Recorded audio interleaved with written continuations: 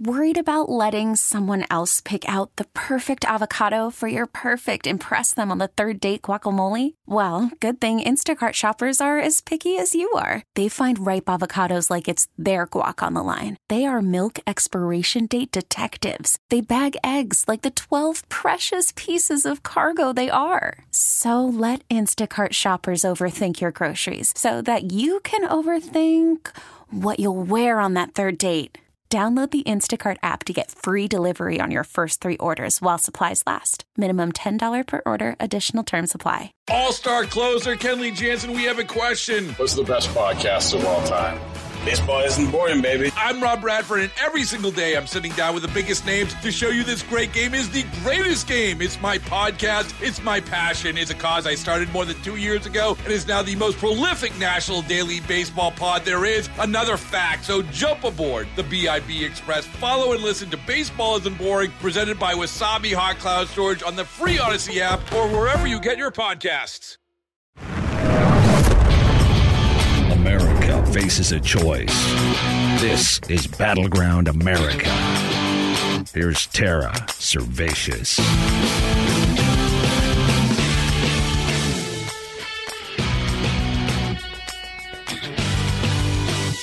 What's the most basic definition of mental illness? Being unable to accept reality or to deal with it, right? I mean, that's mental illness at its most basic. It's also what you need, though, for happiness. You have to be able to accept reality, that which you can change and that which you cannot, and be happy in it. And to be happy in it, you got to deal with it. Which brings us to this fascinating thing the left is doing right now. They've gone nuts in recent months trying to explain this massive trove of data showing that conservatives are considerably happier than liberals.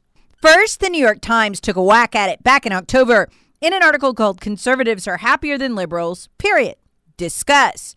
Now, 2 groups of liberal scientists have just published their findings. And you know what? They came up with the same thing.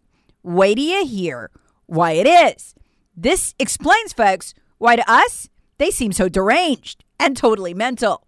But I'm getting ahead of myself. The first paper was written by 2 New York University professors called Why Are Conservatives Happier Than Liberals?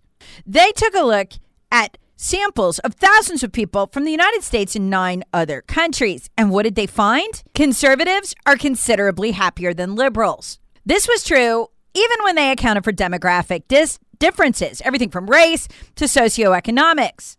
Why were conservatives happier than liberals? This is fascinating, considering the 2 professors who did this, the 2 scientists, are actually liberals. Bottom line, conservatives can deal better with reality than liberals can. Specifically, conservatives can rationalize inequality, can live with the idea that someone else, somewhere else, will be better than you, faster than you, better looking than you, will have more money than you, will have a car you don't have, a job promotion you want, something you don't have. And they can deal with it. Liberals struggle with this. They need an outside force to come along in order to make them feel better and knock down those who got ahead.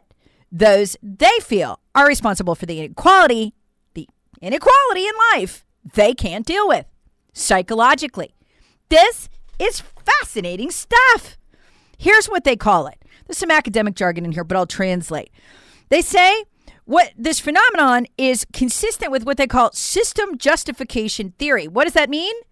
Viewing the status quo, along with its attendant degree of inequality, as fair and legitimate. And that serves what they call a palliative function. What does that mean? Once you accept that life just ain't damn fair and there's nothing you can do about it, but you're pretty lucky to be where you are and to have what you have, you can be happy. There's no other way to do it. And the left just can't. The second study was called Conservatives Are Happier Than Liberals. But why? It was written by Barry Schenkler and John Chambers. They're from the University of Florida, and Bonnie Lee of the University of Rochester. Like all the other liberals trying to figure out why conservatives are so much happier, they started with the same set of data. A really upsetting study by Pew Charitable Trust. You know, Pew, right? That found the most mentally ill people in our society by far and to a staggering extent are white liberals.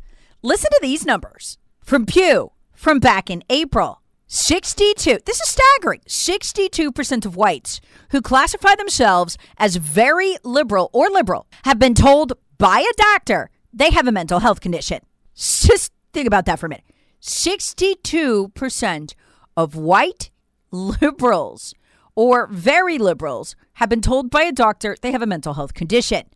That's staggering because nobody else is doing more damage to society than white liberals. And it compares to just 26% of conservatives and 20% of moderates.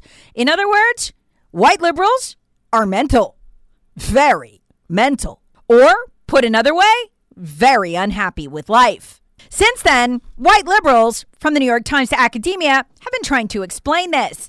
In this second paper by the University of Florida professors and the University of Rochester professor, they essentially conclude the same things.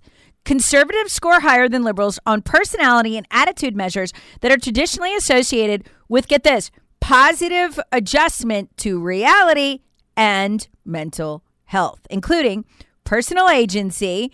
So that's, hey, I'm going to get out there and get it done myself. I believe in myself. I know I can do it. I know if I work hard, I'm going to get a great outcome. Positive outlook, they say, transcendent moral beliefs and generalized belief in fairness. These, what they call constructs, account for why conservatives are happier than liberals and have declined less in happiness in recent decades. They write that conservatives are more satisfied with their lives in general and in specific domains, from marriage to their job to their residence. Get this, folks, regardless of their socioeconomic level. That's fascinating. So it's across the board. They report better mental health, fewer mental and emotional problems, and view social justice in ways, they write, that are consistent with binding moral foundations, such as emphasizing personal agency and equity. In other words, conservatives see the world and they see that it's not always fair and outcomes aren't always perfect and never gonna be, but they're able to make themselves feel better about it because they believe they can do something about it by taking responsibility for it. Call from mom. Answer it.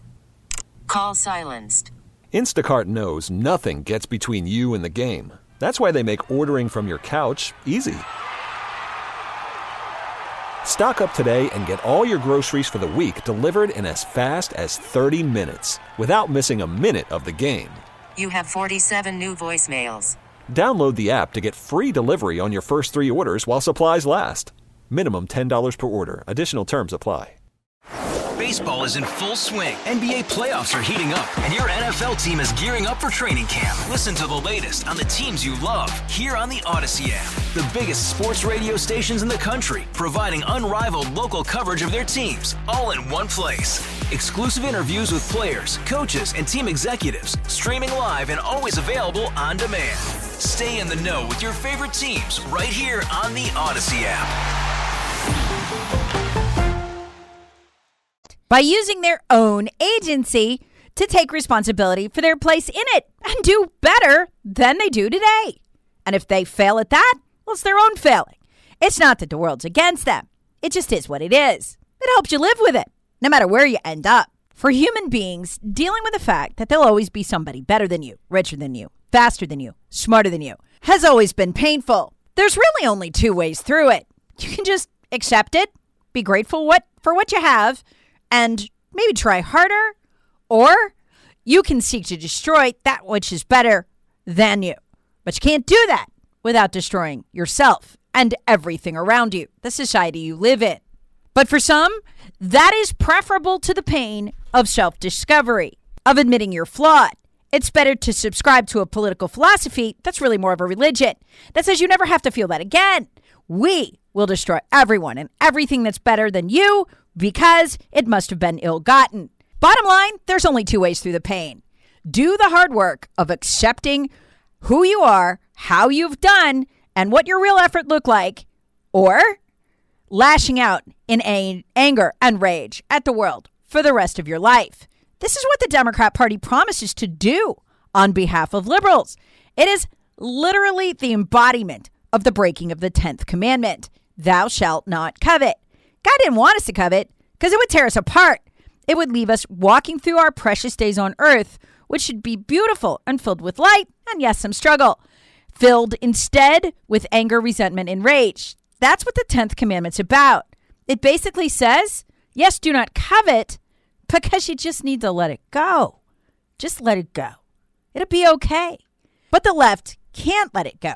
Wokeism itself is one big, massive, ever-rolling catalog of what is unfair in life. The tiniest unfairnesses, the tiniest perceived inequalities, the cataloging of it endlessly, day in and day out, till the mind gets exhausted of all the inequality and almost can't cope with it.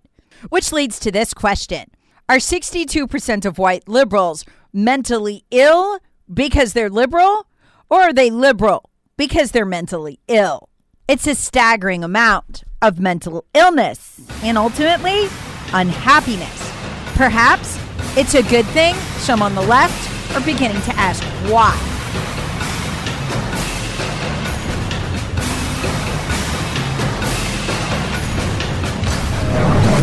Battleground America with Tara Servatius. Please subscribe on the Odyssey app or wherever you get your favorite podcasts. Share with friends, family, and other free thinkers.